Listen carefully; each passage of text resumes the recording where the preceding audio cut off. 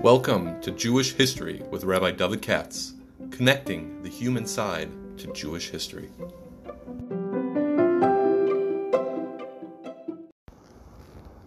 For sponsorship opportunities or to support this podcast, please visit our donate page at www.support.rabbidavidkatz.com. As you see, I just entitled this Rabbis, Presidents, and Immigration. And so the whole business revolves around, and as I see it, the question of immigration or non-immigration in the United States of America, which is as new as Donald Trump. That's how he got elected. That is how he got elected. So let's take a look at this from as I would suggest, from the earliest times. And I think everybody knows that the United States of America wasn't founded by the Indians, but founded by the white man, by Europeans who were immigrants to this country, going back to, the Pilgrims and all that sort of thing. And more specifically, when you had the first census back in 1790, that's how big the U.S. was once upon a time. The 13 colonies or 13 states already, and Washington had just been elected president as 4 million people in the United States in those areas, including black and white, and those including the slaves, which is very sparse. Okay? If you take a look, that's pretty much up to the Mississippi, more or less. And 4 million in that whole area is very little. So you could say, great, there's a lot of room for everybody. And that's what Canada and Australia and other countries, that's their attitude, has been. But in the USA, it happened to be that their attitude was we're too small and too sparsely populated. And if we want to build up the country, then we need to bring in a lot of immigrants. So they encouraged, that was a big encouragement. But for the first 40 years or so of the United States of America, there's very low immigration to the country. This is already the time of Andrew Jackson, 1830. It's a little bit bigger, but not much. And in those decades, because you had the European Wars, Napoleon, and all that, without going into details, there wasn't a lot of immigration. Such as immigration as there was coming from mainly England, Holland, a little bit from Germany. Remember, I said a little bit, and from France, Western Europe. That's mainly what you had over there. That's why you run across Americans, especially WASP, with Frenchy names or things like that, or Dutchy names like Roosevelt, okay? They go back a long way, but there was a kind of immigration, and it's not very different than the English who were already here. Now, there were, then things started to change. You had that century, or almost a century, 90 years, 95 years, when things changed and a tidal wave of immigration hit this country. Encouraged by the government, a tidal wave of immigration from 1830 to 1930, or to be exact, 1924. That's a different story. Now, the first half is from 1830 to 1870, for 40 years. You had a ton of people coming in from Western Europe, as I said before. People started coming, a lot of numbers from England. When I say England, that's your English, your Scottish, your Irish. Remember that. You got a lot of your Dutch, a lot of French, believe it or not, and German. Such I'm pointing over there. There was no country called Germany at that time. Instead, you had a whole bunch of different little countries. And without going through all the details, Germany had a lot of little petty dictatorships. A lot of people didn't like it. And once upon a time, if you didn't like the way things were going in Germany, you have a very easy possibility. Just take a boat and go to another country, and nobody will bother you. Nobody will bother you. And that is what a lot of Germans did. Okay? Don't blame them. And so the result is you had a significant immigration from Western Europe. I would also throw in the Sweden, the Norwegians, the Scandinavians, as you know, went to Minnesota and all those kind of places. And therefore, everybody's coming from Western Europe, mainly Protestant, similar to the English. There are only two large problematic groups. Nobody had any problem with the English, the Scottish coming in, or the Dutch for that matter, or any of that. It's the Germans and the Irish. Okay? That's 5 million Germans came here. That's a lot. Okay? And also about 5 million Irishmen. Now, the Germans, the problem was they all stick together and they talk a funny language. Okay? And that's what bothered people. But it didn't bother them that much because the Germans work very hard. They're very clean and neat. You understand? And so they had their own societies and their beer halls and all kind of stuff, but they didn't bother anybody, so to speak. And so people got used to them. The Irish was a big problem. Okay? The Irish, they sound like this. It's Catholic. Therefore, they don't understand what democracy is. They bring in the Pope. They'll bring in heresy trials and all this kind of stuff. This is what people say. And they're all drunk, as we all know. And they'll wreck the country. They'll make a crime. It'll create a slum. This is what everybody said at that time. Okay? Now, what do I mean when I say everybody said at that time? That's the Know Nothing Party. They had something called the Know Nothing Party. Was against the Irish. They said, basically, it's like Trump in the sense like it's cut the immigration, let everybody in except the Irish, because, again, it's the wrong element. They're white. They speak English. They, what do you call it? They look like everybody else and all the rest. Yeah, but they're different in their religion and they're clannish in their culture, and they really were looked at as barbarians. Okay, that's what that's what people thought. There was a whole political party that was formed in this country called the American Party or the Know Nothing Party, and as I said before, it was based on a racialism, and the racialism was a science once upon a time, and the science says like this: democracy is a remarkable thing. Only the U.S. has pulled it off right. The reason and England. The only reason is because the Anglo-Saxons have evolved in a certain way over the centuries, and they have certain character traits that we made our mistakes in earlier centuries, Henry VIII and all that business, and the Civil War, but little by little they learned how to do it right, and another race can't do it right. You get it? You give it to the wrong people, they'll run the thing into the ground. So we don't want to mess up a good thing that we have over here. So democracy is not simply a political theory. It also requires a certain ethnicity, a certain culture to make it work. You know what I'm saying? That was a theory. As I said before, they were really afraid the Irish wouldn't be able to handle that. Now, in spite of everything I just said, the Irish came in. In other words, there were no laws actually passed. The Know Nothing Party was not successful in any elections except in one state. And that, of course, was the state of Maryland. Okay? That's true. Yeah, the governor and the mayor and all this kind of stuff. Okay. And the great champion of the Irish, and then, by the way, was called the Democratic Party, which is why the Irish always voted Democratic. Now, then came the Civil War. And in the Civil War, if you know anything at all, the North beat the South because they outnumbered them. One of the reasons they outnumbered them was they had bigger armies. Why did they have bigger armies? It's not true they didn't draft anybody for most of the war. The answer is Abraham Lincoln was able to put together a ton of Irishmen, Negroes, as they called them at that time, and Germans. You don't know this, but you look it up. A ton and a half. The Southerners said, where did all this come from? You get it? And then people changed their mind. They said, well, I guess this is a good element in the country. So by 1880, there were millions of immigrants in this country. They had, of course, moved all west. These are the people who populated the Midwest. Your Germans, your Scandinavians, the Irish, and the others. Where did the Missouri come from? Illinois, Indiana, Wisconsin, Michigan. It's not people who moved here from Baltimore and New York. There's huge numbers of immigrants that came there and populated what we call the Midwest. And it was no problem, because everybody said like this: these kinds of people, like you're Dutch, Norwegian, this, that, everybody's a little bit different, but they fit in the general matrix. In the midst of all that, huge wave of millions of Irish, millions of Germans, millions of other stuff was 250,000 Jews. That's the German Jews. But since it's a small number, over 50 years, from 1830 to 1880, trickling in, you kind of didn't notice them so much. There was a certain amount of resentment, but nothing serious. And the truth is, they're German Jews, so they're not that funny looking. You get it? They're like the other Germans, and they're Western. Because the Jews that came over here mainly came from Central Europe, from Germany, from Bohemia, and places like that.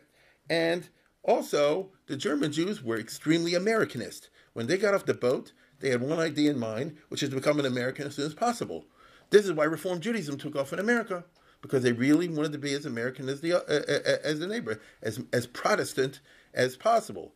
From a firm perspective, you might not like that.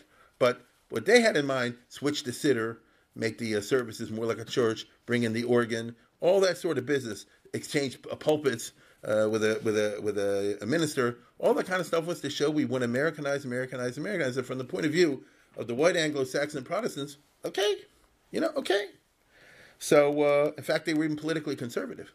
That's why, Isaac Mayer Wise is the leader, the founder of Reform Judaism in America. I mean, his whole point was, let's make it American. He even want to call what he called Minhag America. You get it?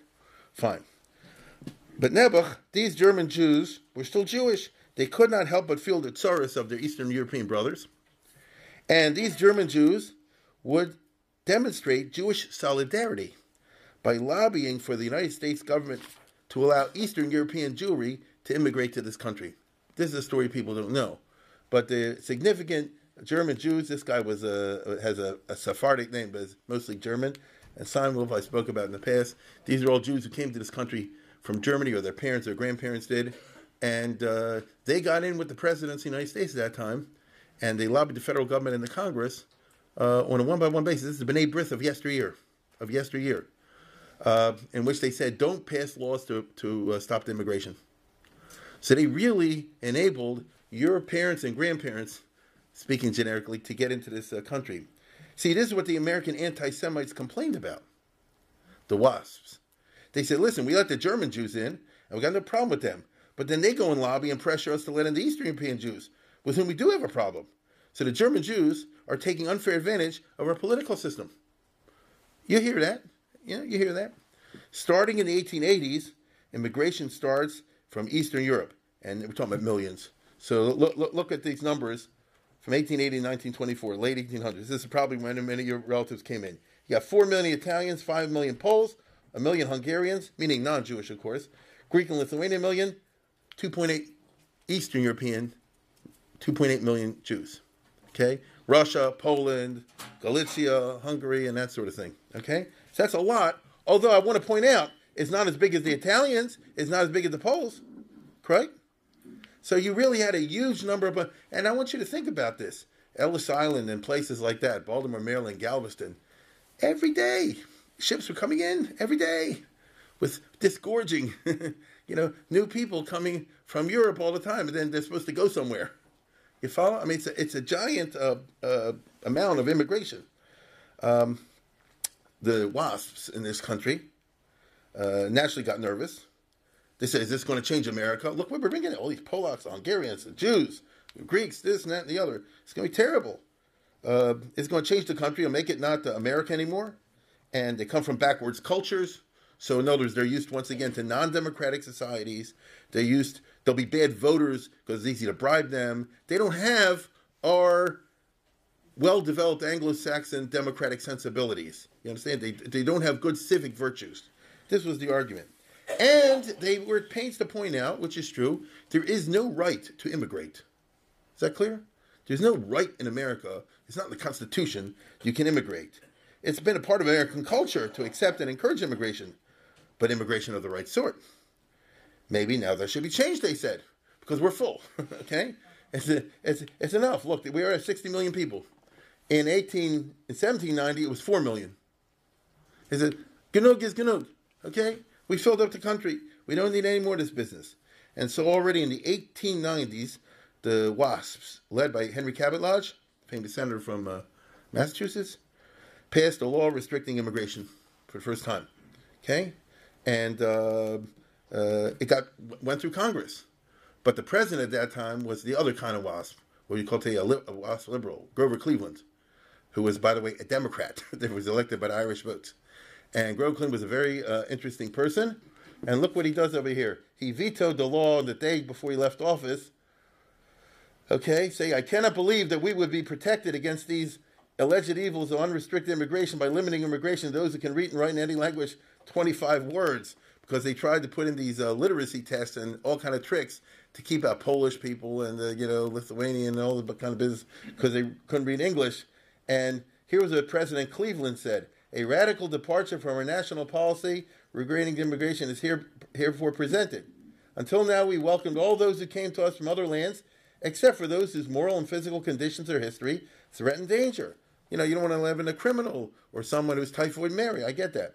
We have encouraged those coming from foreign countries to cast their lots with us and join in the development of our vast domains, securing in return a share in the blessings of American citizenship, which means that we've always taken a very generous, open kind of attitude towards citizenship. And therefore, he says, I'm vetoing this bill, which would go in the opposite direction, right? So, good old Grover Cleveland, as they say. Now, in addition, helping the immigration was big business, capitalism. Because business, of course, wanted cheap labor. Okay? You didn't have no big labor unions in these years because you can always fire them and get new guys coming off the boat. Today you have this situation unofficially with the Mexican and other workers. Nobody will admit it. It's the same idea. They're looking for cheap labor.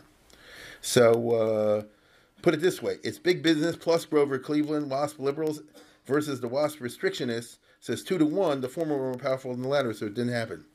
But I want you to understand that already from the 1880s, 1890s, there already was developing in this country a movement among the settled members, the WASP, as I say, white Anglo-Saxon Protestants, that genug is genug. We have too many, and the only thing is, and you see, they got it passed in Congress. So there was a big movement on it. The president stood in the way. Okay? The president stood in the way. After Grover Cleveland was William McKinley, he was a big businessman Republican. That's how he got in. And so you have nothing to worry about because big business wants cheap labor.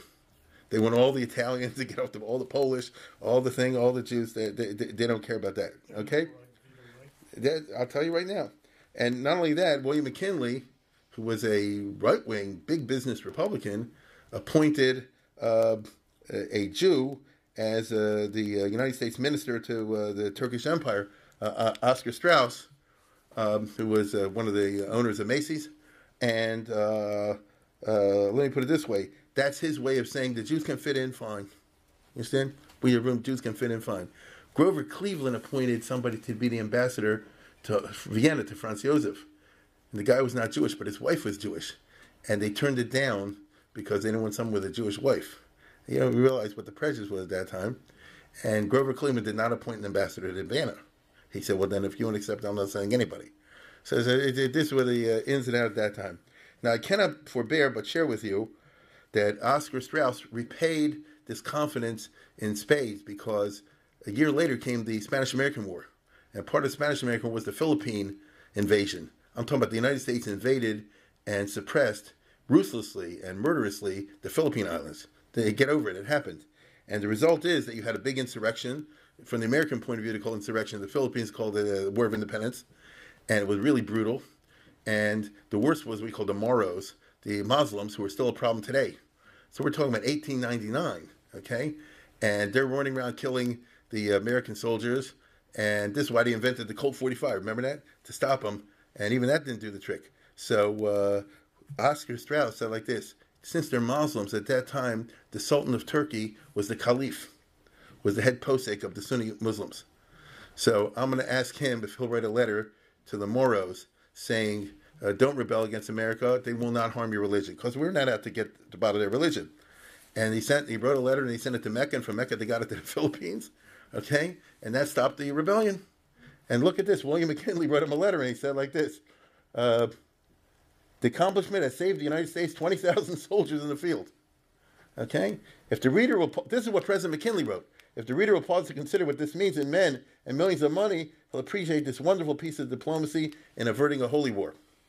So there's a little piece of Americana. Now, the next president was, so in these years, you start to get a lot. In the 80s, 10,000, 11,000, that kind of thing. In the 90s, like 20,000. In the beginning of the 20th century, you got gigantic numbers. And that's because Teddy Roosevelt became the president. He was a New Yorker, of course. That means he knew Jews very well. He had actually been the police commissioner there. He had a lot of Jewish friends. And if you want to understand the real politics, you will see that for Jews at that time, the number one cause that mattered in this country was precisely free immigration. So what happened later on, that they closed it down, could have happened 20 years earlier, 25 years earlier.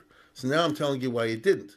When Theodore Roosevelt was, first of all, he became president when the other guy was shot. But when he came into office on his own, when he won a big victory in 1904, he paid the Jews off in the following way. The government department in those days in charge of immigration was the Department of Labor and Commerce.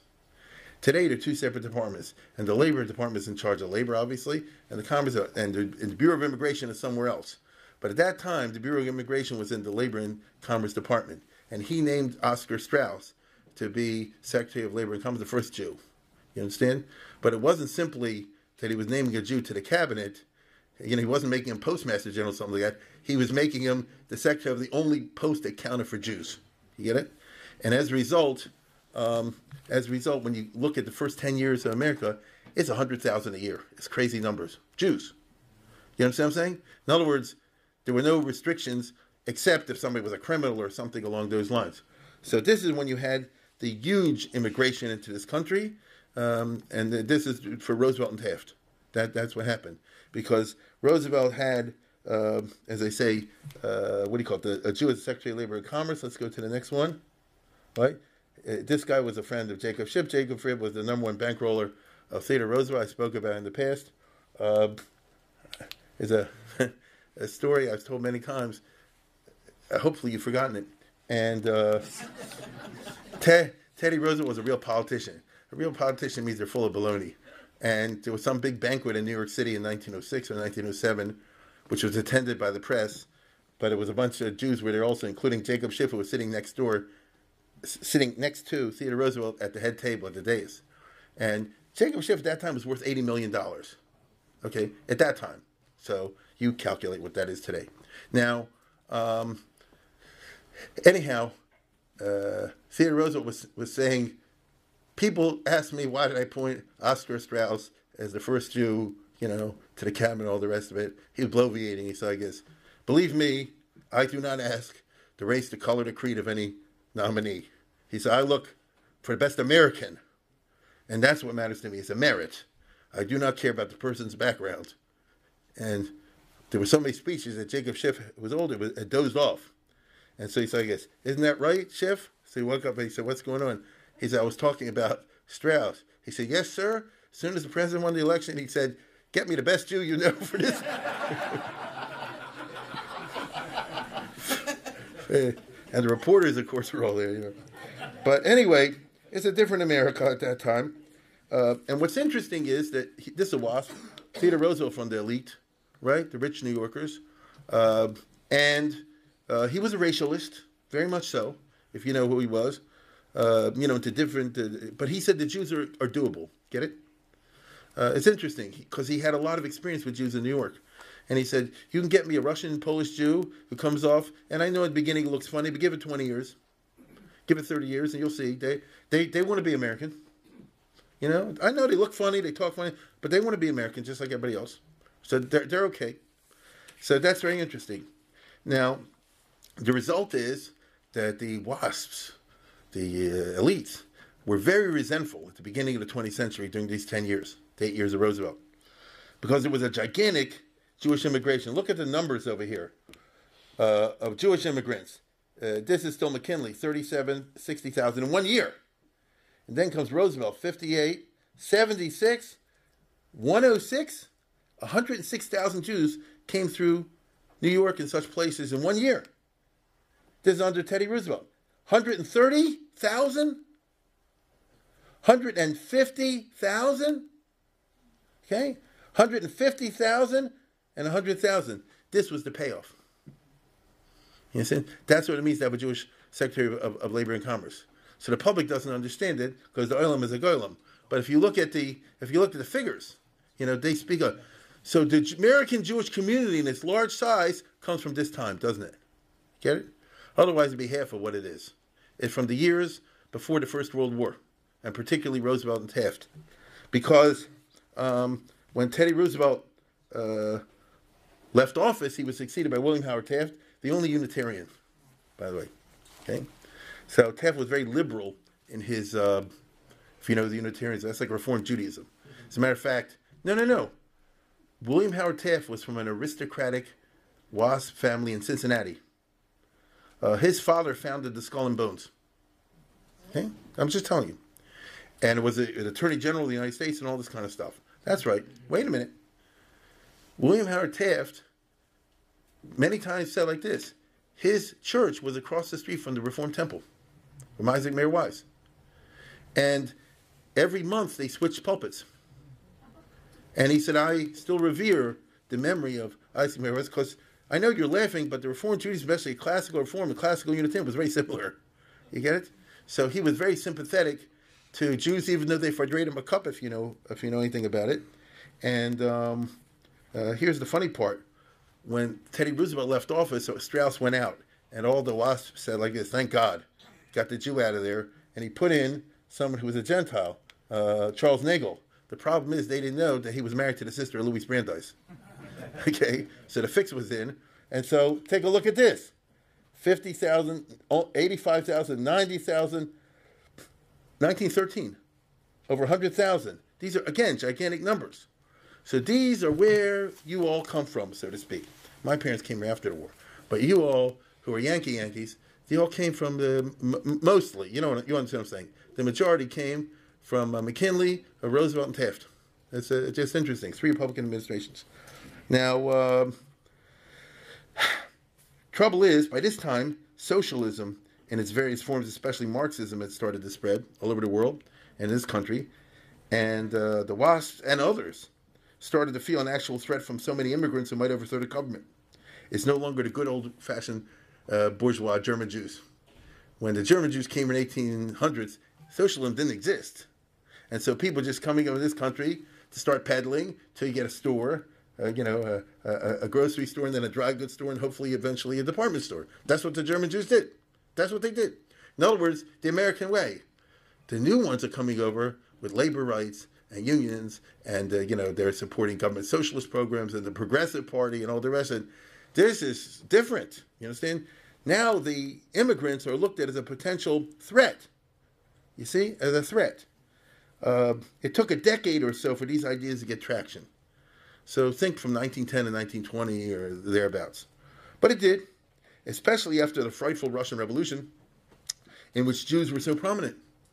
So if you're not Jewish and you live in this country and you look and you see Trotsky and Lenin and they're all Jews, as far as they see it, and they're shooting people by the millions, which is true. They're torturing people in cells, which is true. They're going to bring that over here. You see? Now, and I know your uncle Fred wasn't going to bring a revolution over here. No, I'm wrong. Your cousin Ted, who was a communist, wanted to bring revolution over here. Don't raise your hand if you had any relative that was a communist. Okay? So it was a scary business, at least in the mind. And after the First World War came what they call the Red Scares. They put the anarchists put bombs in Wall Street and then the Attorney General's house. And that was what we call today terror campaign. That freaked out the country. And they actually suspended the Bill of Rights on some people, and they deported anybody who they suspected of being an anarchist, because already in the time of Teddy Roosevelt, the Congress had passed what they call the Anarchist Exclusion Act. You see? If you came to this country, it turns out you were an anarchist, then we can revoke your citizenship and throw you back. Because William McKinley was shot to death by an anarchist in Buffalo, New York. You see? So it's already, let me put it this way. You think we're dealing with terrorism issues today, and we of course are. And now we have Islamic terrorism. But you had a different type of terrorism 100 years ago. Okay? Now, anyhow, during the First World War, there was no immigration because the war was going on. When the war was over, right? Yeah, there's Teddy Roosevelt's cabinet, and there's Strauss. Okay, let's go on. When the First World War was over, so people said, okay, now we can pick up the immigration again. Look how many Jews poured into this country in 1921. 120,000. Okay? And then 50, 60, large numbers. This is right after the war, but as soon as you had a chance, people start pouring in this country. And it's the Red Scares. And it's communist revolution all over the world. And it's this, that, and the other. You understand what I'm saying? The public went nuts. Okay? And they're formed, right or wrong, right? Like I said before, we can debate whether Rabbi Tarragon was bringing in the Communist Party or something like that. But despite what you might think, as far as the public is concerned, the media, the writers, the intelligentsia, the politicians, and all the others, they said enough is enough. Okay? I might point out that racialism by this time was a well-known science, and racialism tells you that the people who are not from West Europe have bad DNA. Like I said before, they don't understand what democracy is. The Jews, the Italians, the Poles, they'll cheat, they'll bribe, they'll look at the corrupt city, governments that you had at that time. What is this all about? We're bringing in the wrong element. If you want to bring in your Germans, you want to bring in your English, that's okay. You want to bring in your Lithuanians, Jewish or not Jewish, your Polish, your Romanians, and who knows what beyond that, the Bulgarians, and it's a bad idea. Then you're bringing in a cancer. This is how people thought about it, okay? So little by little, the idea for Congress to pass exclusionary acts got traction, okay? And as I say, there was a very small Immigration Exclusion Act in 1882 for convicts and indigent people and prostitutes and lunatics and idiots. What about the indigent people? Wait a minute. The Jews came over from Europe and Russia. They're indigent. They're broke. Simon Wolf was able to get a special ruling from the Department of Labor and Commerce in the time of Chester A. Arthur, right? That the Jews are not going to be classified as indigents because the other Jews will take care of them. Right? That became a federal ruling. You understand? So that's really interesting because otherwise you couldn't get in. You got a certificate for that, right? No, that's not true. No, sir. You're talking about the 1930s and all that. No, I'm talking about it was sent out as a matter of policy, bureaucratic policy, whatever they call it, that Jews can come in and don't worry about the money side of it. That's correct, right? This was the thing, because he said the Jews all take care of each other and things like this. I'll tell you again, the sign was an interesting thing. Anyhow, all I'm saying is that you get to the Immigration Act of 1903, which they barred anarchists, epileptics, those who had episodes of insanity, infectious diseases, mental illness.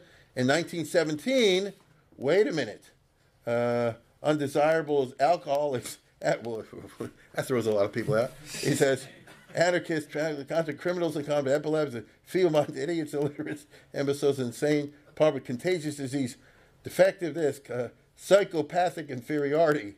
Whoa. Political radicals. Political radicals. Right? Polygamists, prostitutes, and vagrants. What's happening? They're trying to expand it.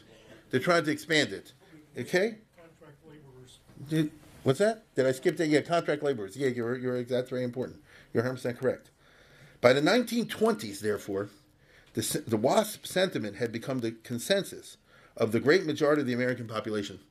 It wasn't before, but it had become the politically correct point of view among the elites and among the masses. So by the time you get to President Harding and President Coolidge in the 1920s, they just want a normal country and no more immigration, at least not for a while.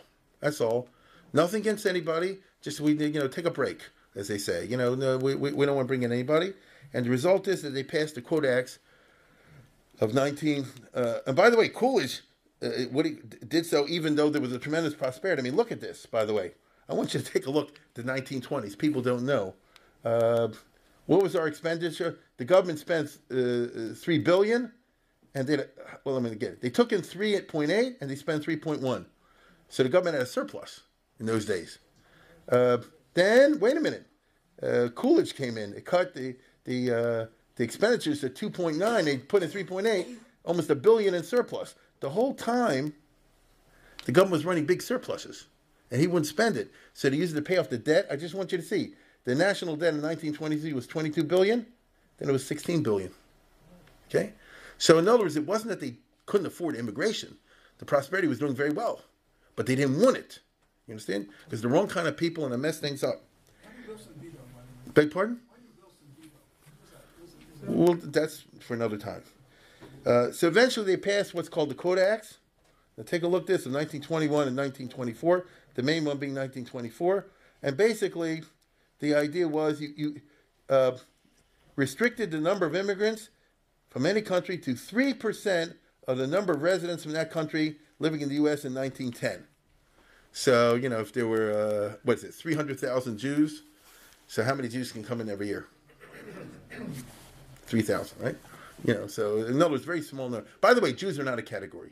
Is that clear? Jews are not a category. They were either citizens of their country. They're Germans, they're Polish, they're this and that and the other. So how big is the Polish quota? Okay? How big is the Lithuanian quota?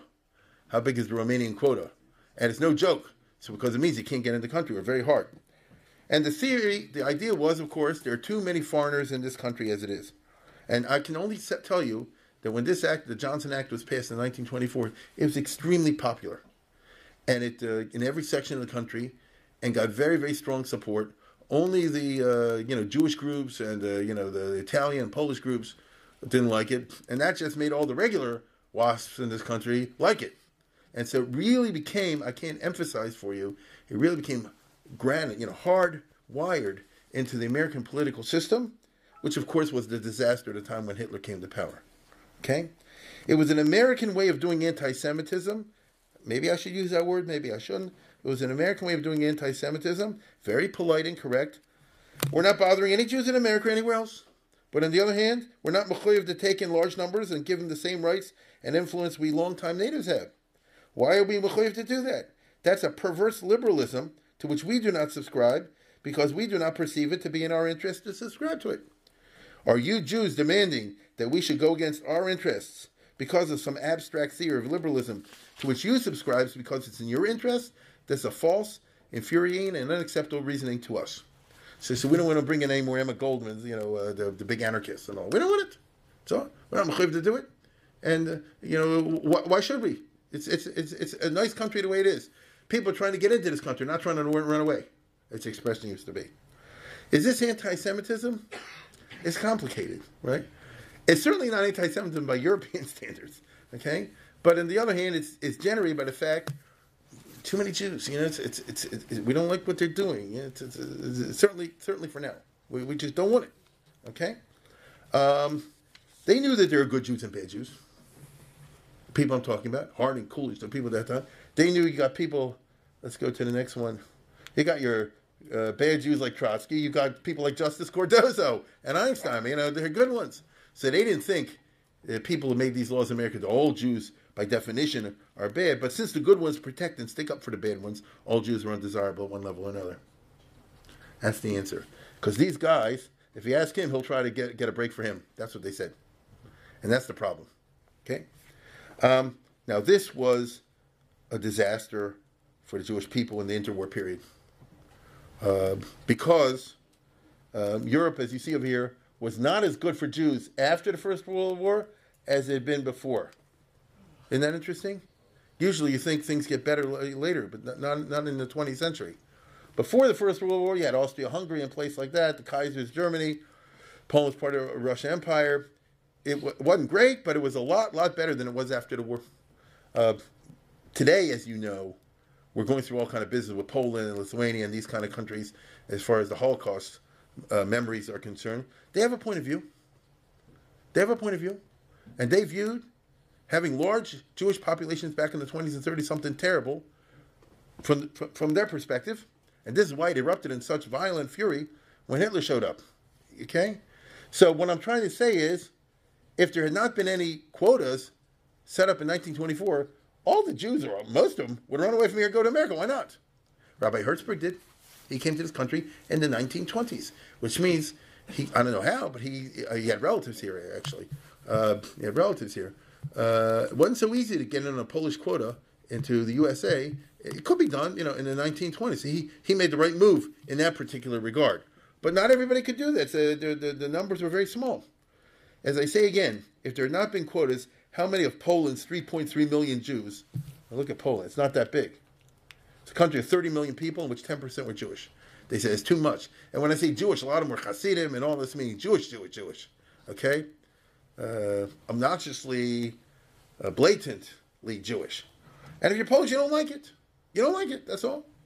And, go to another country. Go to Palestine. That's what they used to say. Go to Palestine. Got no problem with that. We'll help you. But we don't like you over here.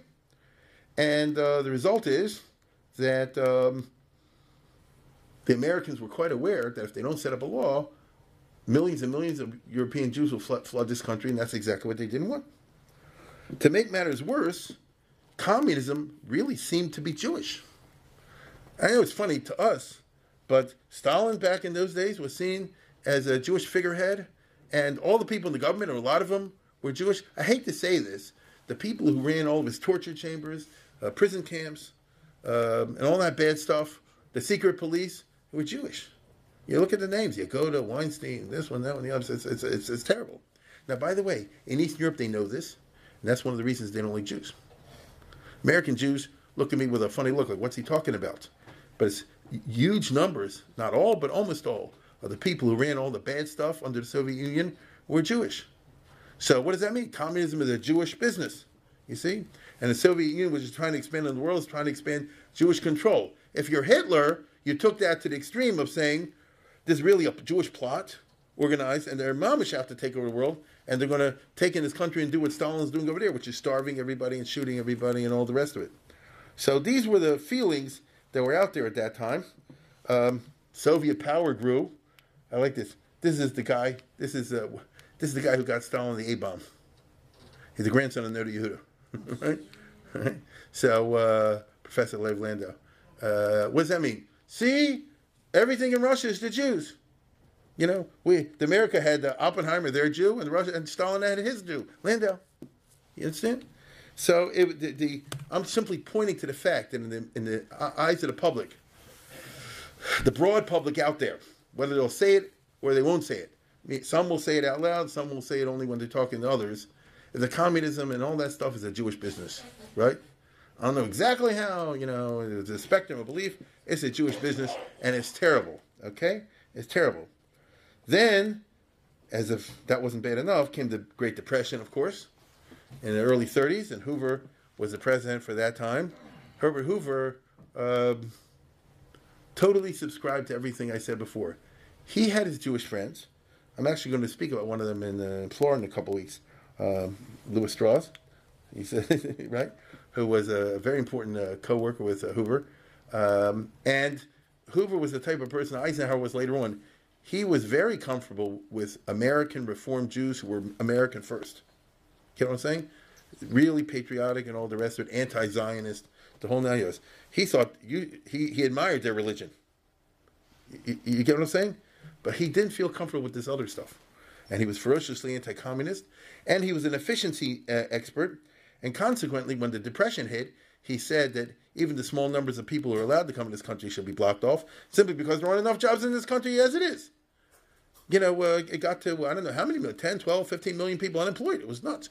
25%, 26% of the workforce, a quarter of the workforce was out of a job. Think about that. So we can't bring in new people.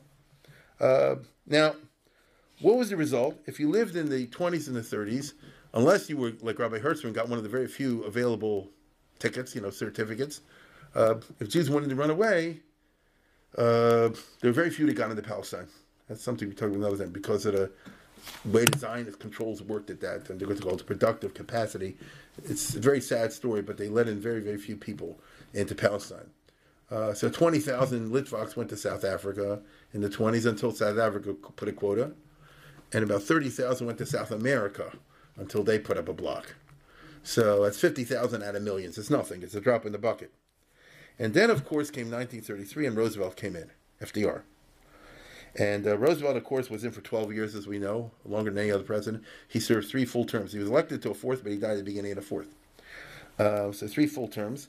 Roosevelt was, like Theodore Roosevelt, unusually well connected with Jews because he was a New Yorker. He'd been a governor of New York. He was a politician beforehand, and he knew the Jewish community, and he had whole rings of close Jews, more than any other president, more than Theodore Roosevelt. He had, first of all, his own private Jewish circles.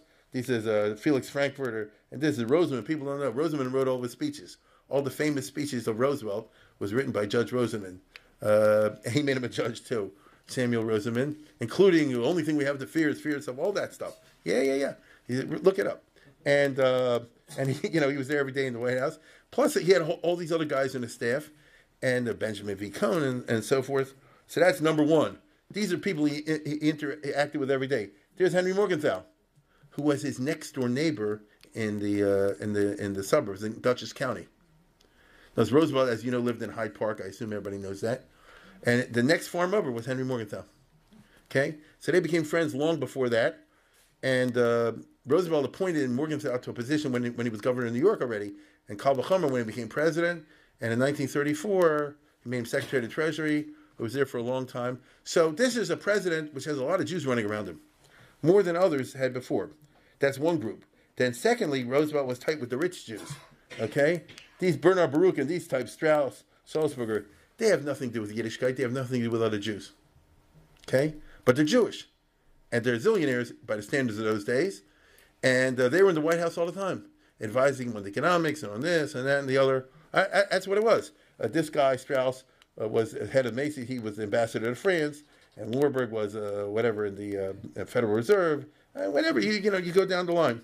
Now, then he also was tight with the Jewish establishment. See, these guys are not the Jewish establishment ones before. They're not connected to anything Jewish. But these kind of people are. Rabbi Stephen Wise was the head of the Zionists. Okay? And Brandeis was unofficially the head of the Zionists. So they were part of the Jewish establishment. He could speak to Roosevelt openly. They could only talk on the phone because a Supreme Court judge is supposed to be impartial.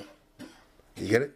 So it's really a violation of judicial ethics. But anyhow, see, he knew always the Zionist position and everything. And then he was also tight, let's go to the next group, with the anti-Zionists, who are big mockers in the country. This is Judge Proskauer. This is Cyrus Adler from the Jewish Theological Seminary. This is Rabbi Lazaron, if anybody remembers that name, from old Baltimore, who was the leader of the Reform Anti-Zionists. And who's this guy again? I forgot already. And, that's Sidney Hillman from the labor unions, who again were opposed to Zionism. The big guys from the labor. So the point's like this. Roosevelt knew what the Jews think. That's the problem. He knew 10 different opinions, because you know how Jews are. Well, this was bad in the Holocaust, because there was no one voice. You get it? It was no one voice. Every time Hitler did something, this group said do something, other one said don't do something. This one said shah, this one said scream. So that cancels each other out. Now, what's eerie, as you all know, is Hitler had the same years. Roosevelt and Hitler are both 33 to 45. It's an exact overlap. Okay? Both died in the same month. Exact overlap. Now, when Hitler came to power, of course, then he had the big crisis. But what was Roosevelt's reaction to Hitler? Well, listen, he was totally opposed. A guy who has so many Jewish friends is not going to be sympathetic to Nazism. But on the other hand, he was a WASP. And so he said he can understand where Hitler's coming from. Now, I'm talking about this before they started murdering millions of people. This is in the beginning, when they just started a campaign to freeze the Jews out of life. What was Hitler's policy in the 1930s, before the Holocaust? What was the policy in the 1930s? It was to go back to before emancipation. Once upon a time, Jews had to live, so quote-unquote, in a ghetto. And he didn't put them in a ghetto exactly, but he did everything but. So you can't have a job. You can't get you can't be employed by the government, by a university, anything along those lines. If you have business that's competing with anybody who's not Jewish, you're out. They froze the Jews out little by little, 1933, 34, 35, until it got to the point that you can't sit on a park bench, little by little, to put them back to where they had been in the Middle Ages, before the modern emancipation. That was the program. So they weren't killing anybody exactly, but on the other hand, it was profoundly anti-Semitic. Roosevelt, as I said before, completely opposed this, but he can understand where it's coming from. He said, listen, if in America all the lawyers were Jewish, then people wouldn't like it. It's a fact. If all the doctors were Jewish, then people wouldn't like it. Get over it.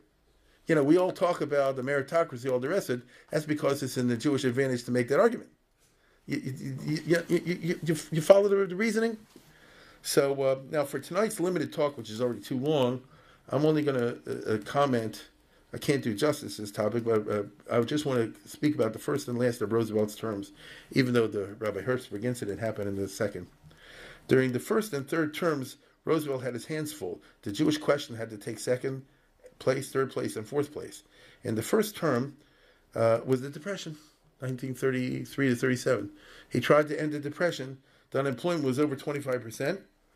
Okay? Look at that. Keep going, right? You pass by, no, I mean, the sign. Jobless men keep going. We can't take care of our own.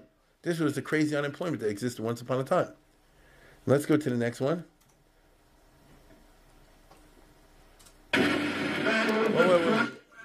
We'll go back a second. This is, I'll just cause this over. Just a short clip. In his inauguration speech, he spelled out the problem in the country. He says there's unemployment, the farmers are going bad, the banks are no good, everything's falling apart. You understand? In other words, Hitler is beating up the Jews, but you got a lot of problems in this country. Can we make this work? Values have shrunk to fantastic levels. Taxes have risen. Our ability to pay has fallen.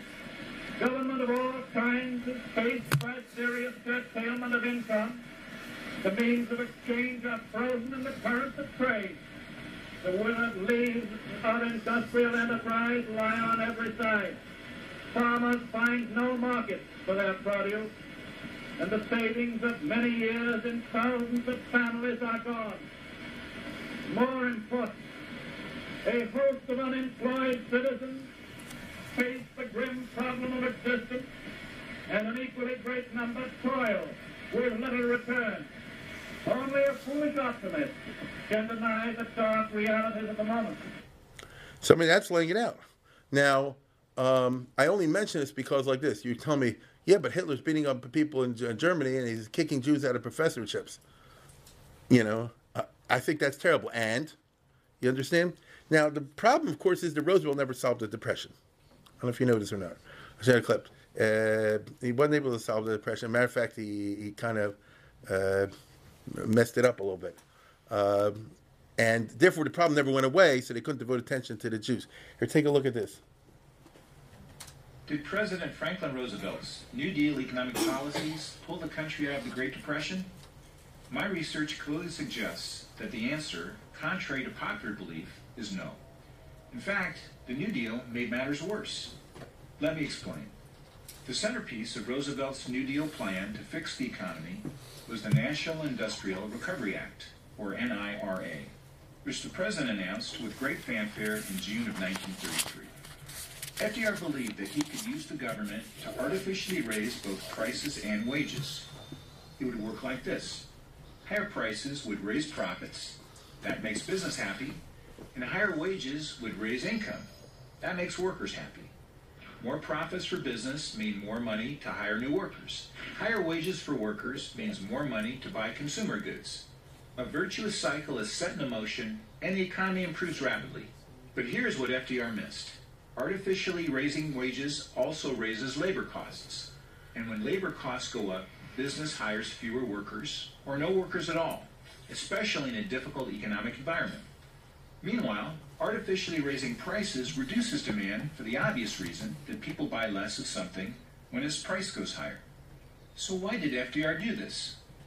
FDR based his New Deal policy largely on what happened during World War I, which had ended only 15 years earlier in 1918.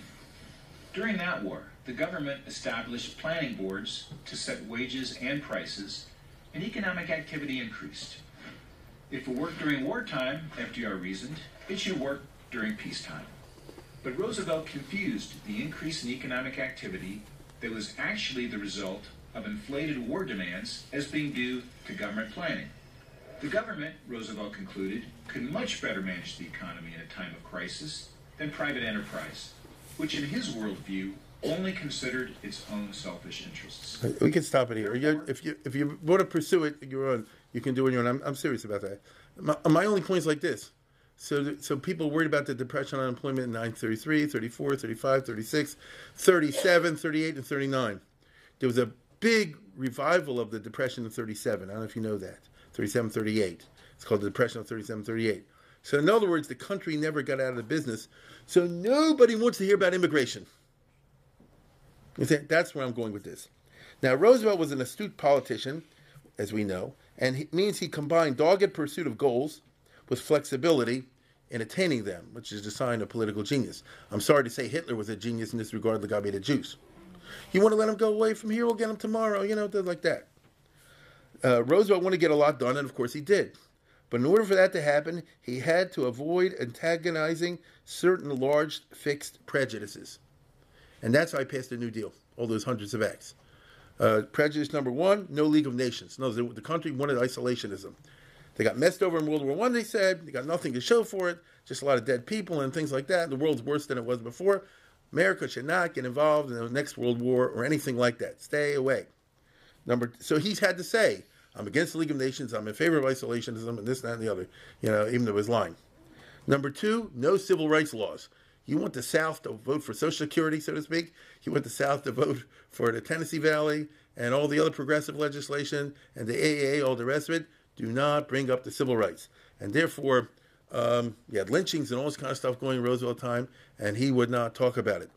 Congress, the House of Representatives, repeatedly passed anti-lynching laws in the 1930s, but the Senate filibustered it, and Roosevelt could have stopped it, but he says, I don't want to mess with the Southerners, okay? And number three, no tampering with immigration laws.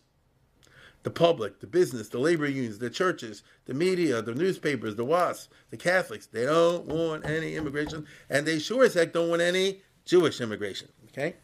So he spent his first term fiddling with the Depression with a lot of activity. Look, they passed the Social Security.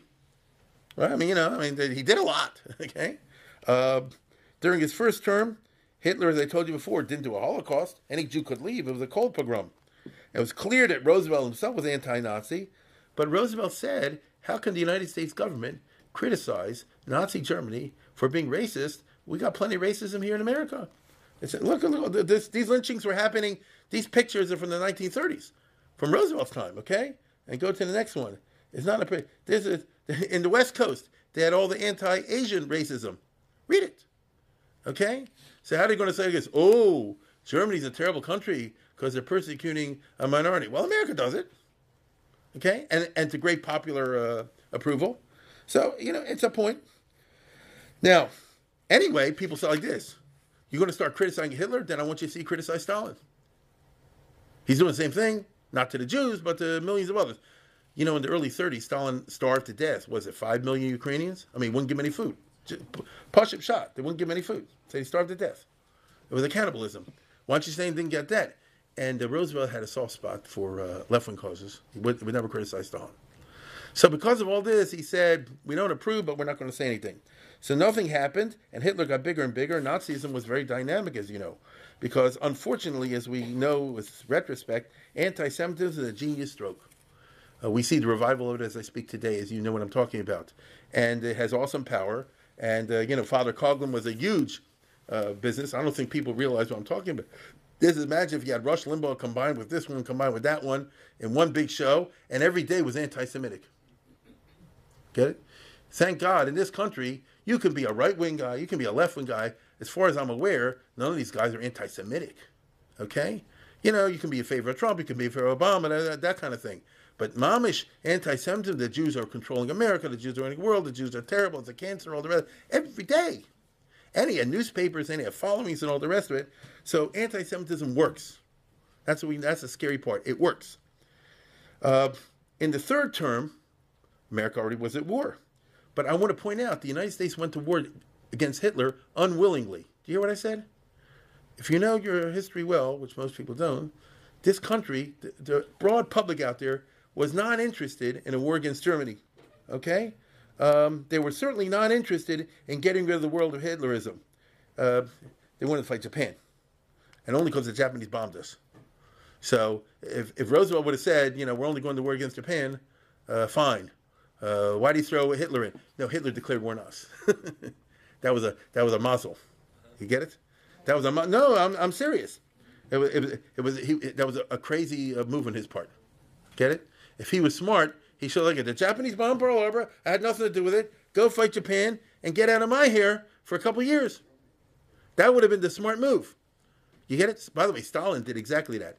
He caused Pearl Harbor, through Russian spies, and then he stepped out of it so America and Japan would fight each other, and that would help Soviet interests in Asia. It's a remarkable story. But Hitler wasn't smart enough to do that. So here you are, FDR, who wanted to fight Germany, but the public didn't want to fight Germany. Don't go by the movies, okay? Especially today. The movies today, for the last 50 years in my lifetime, I've always said the soldiers fought against Hitlerism. All that. It's not true. I wish it were true. It's not true. Jews did. Very liberal people did. But not the average farm boys and middle-class people from Middle America and the Middle West and all the rest of it. They weren't interested in all this kind of business. They went along, and mainly went along because Roosevelt was a very good speaker and so forth. But anyway, Hitler declared war on us. But once the war was on, how could Hitler plan? He declared war on America. So what's the plan, Hitler? Are you going to defeat Russia and America and England? How are you going to do that? Okay? The most Hitler could hope for, of course, was a peace settlement that would leave him in power, which is how European countries have done it forever.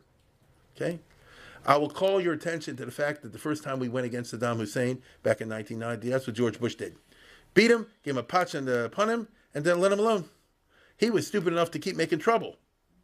Get it? If he would have been smart, he would have said, lie low, don't bother any of the countries, just torture your own people, and nobody would bother him. Because, listen, in every time and every age, including the year 2018, I'm sorry to say, there are dozens of regimes around the world which are torturing their own citizens, and since they don't bother anybody else, nobody says anything about them, except a few liberal groups. You get it? I'll give you an example. Burma, whatever. So nobody's bothering them. You see, because they say like this: I'm not bothering any other country. I'm only torturing my own people. So I think it's such a world. So the most Hitler said like this: so why can't I get a deal like that? I'll give up the territory I conquered. I don't know. I'll do this, that, and the other. Leave me in power. But Roosevelt and Churchill made it clear this is part of just who they are. No deal. Unconditional surrender. Okay? The American, let's put it this way. The Jews, If you're angry, why didn't people get heated up over the Holocaust? How many Jews got heated up over the rape of Nanking? You understand? It's easy to accuse other people of being insensitive, but don't be a hypocrite. Do you today, you here today, all of us, do we care about care passionately about the terrible things that are happening in different countries around the world? I'm not talking about the Arab country. Put that aside, because there you have the Arab-Israeli conflict. There's bad stuff happening in a lot of countries around the world, and I'm opposed to all of it, and you're opposed to all of it. You really are. We're opposed to every bit of it, and we would like a world with democratic and kind governments, all the rest of it. But that's all. That's it. You're not doing anything. You get it? You're not going out and agitating. There is slavery, human slavery, going on now in the year 2018. Okay, and I don't see anybody doing anything about it. Just saying, you know what I'm saying? So talk is cheap. Now, wait a second. The most Hitler could hope for, as I said before, was to get a peace. But Roosevelt, particularly, gave his famous thing. He said, "We're going to be like General Grant, U.S. unconditional surrender." Here's one of many clips that Roosevelt did in the war, where he has his sleeves rolled up. So he said, "I rolled up my sleeves to fight in the war." Look at this.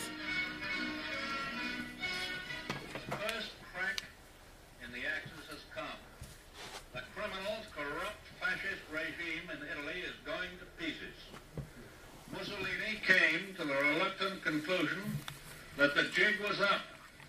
He could see the shadow of the long arm of justice. But he and his fascist gang will be brought to book and punished for their crimes against humanity. No criminal will be allowed to escape by the expedients of resignation. Our terms to Italy are still the same as our terms to Germany and Japan. Unconditional surrender. So, I mean, what does that mean? That means the end of Hitler, you know. So, Hitler said this. I said, why?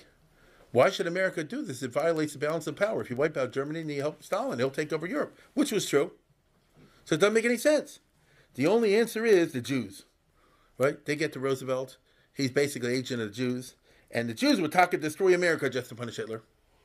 Get it? And the GIs are dupes. You non-Jewish farm boys from the Midwest and wherever fighting on behalf of it's a Jewish war. You get it? This was the big message coming out of Germany. If Hitler could get that message across, he could create a groundswell of support growing in the American body politic for a good old-fashioned 18th century peace. That's what he wanted.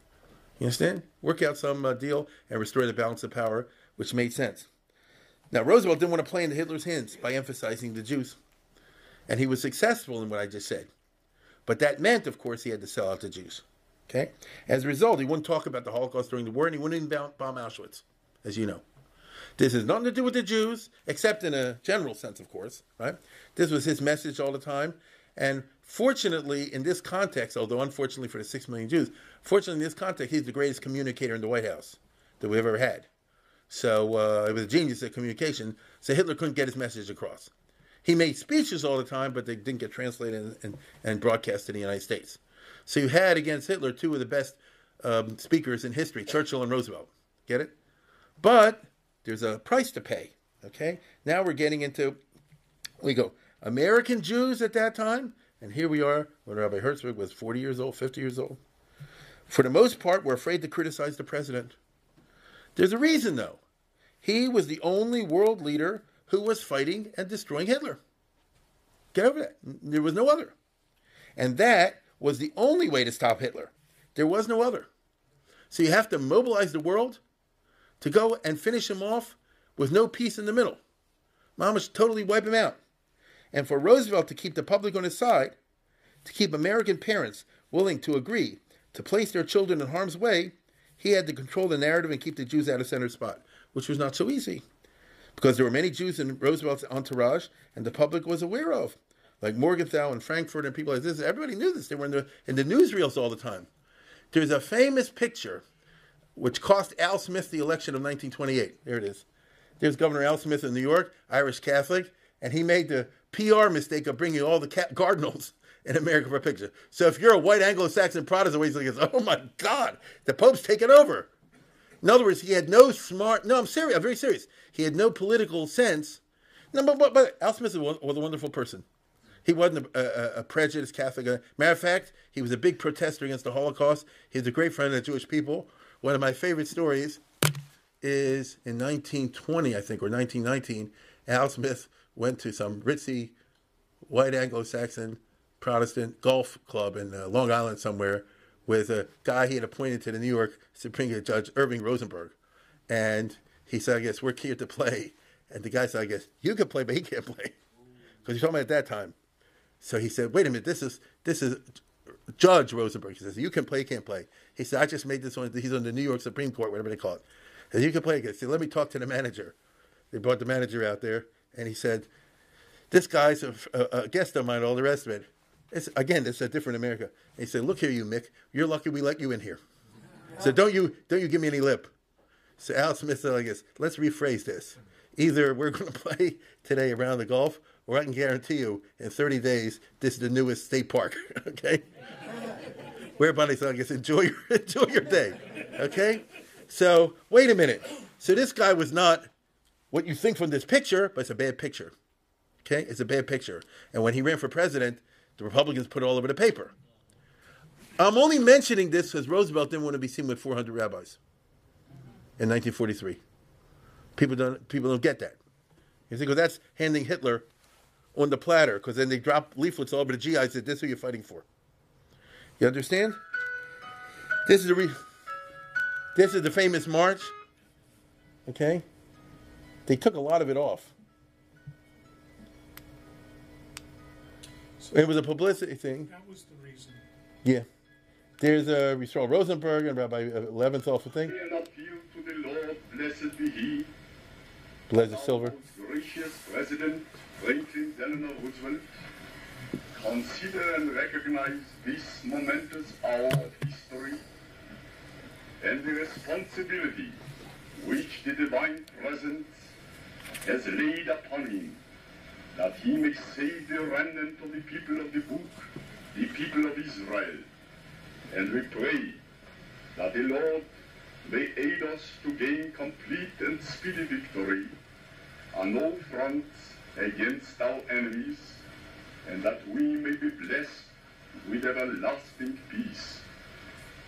And we shall dedicate our most solemn prayer on this coming Day of Atonement for the triumph of our beloved country, the United States of America. Amen. That's Rabbi Gold, Wolf Gold, Machon Gold. Now, they should have gotten Rosenblatt from Betterfield. That was a mistake.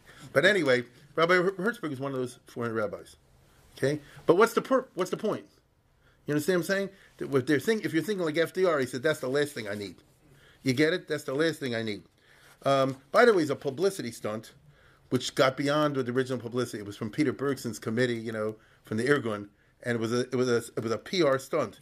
But the funny thing is like this: what originally began as a moment of kitsch turned into a moment of pathos. Because when the 400 Rabbanim actually got together, and you saw that they're really davening for 6 million people getting killed, it wasn't a PR stunt anymore. Now, it got way out of what the original plan was. But like I said before, well, what influence does that have on the course of events?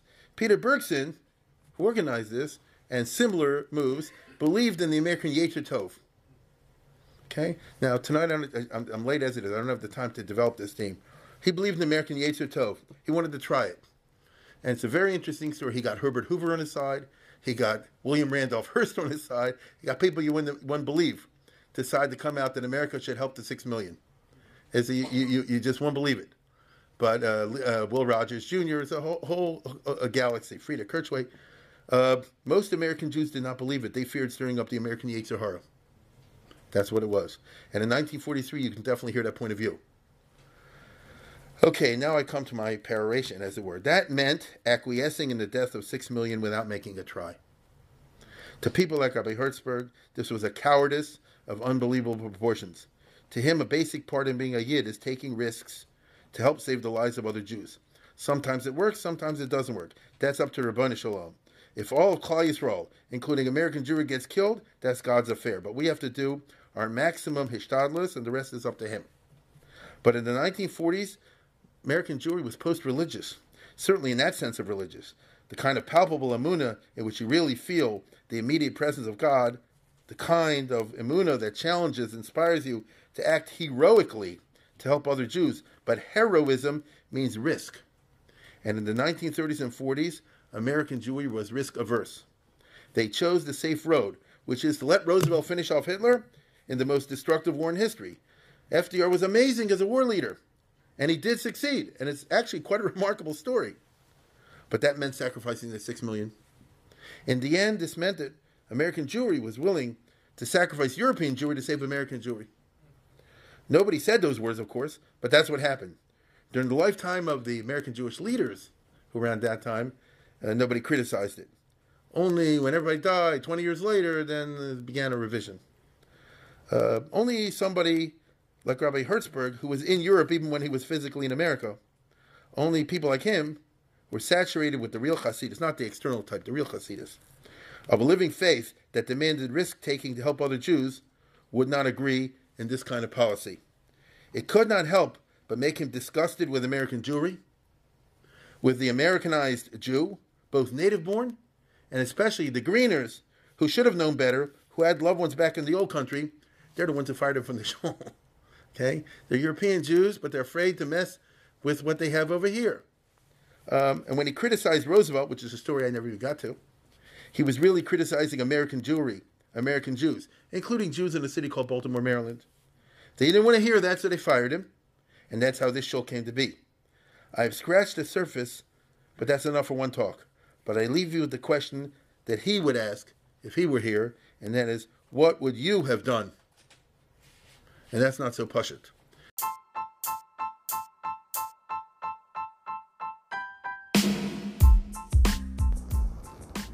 For sponsorship opportunities or to support this podcast, please visit our donate page at www.support.rabbidavidkatz.com.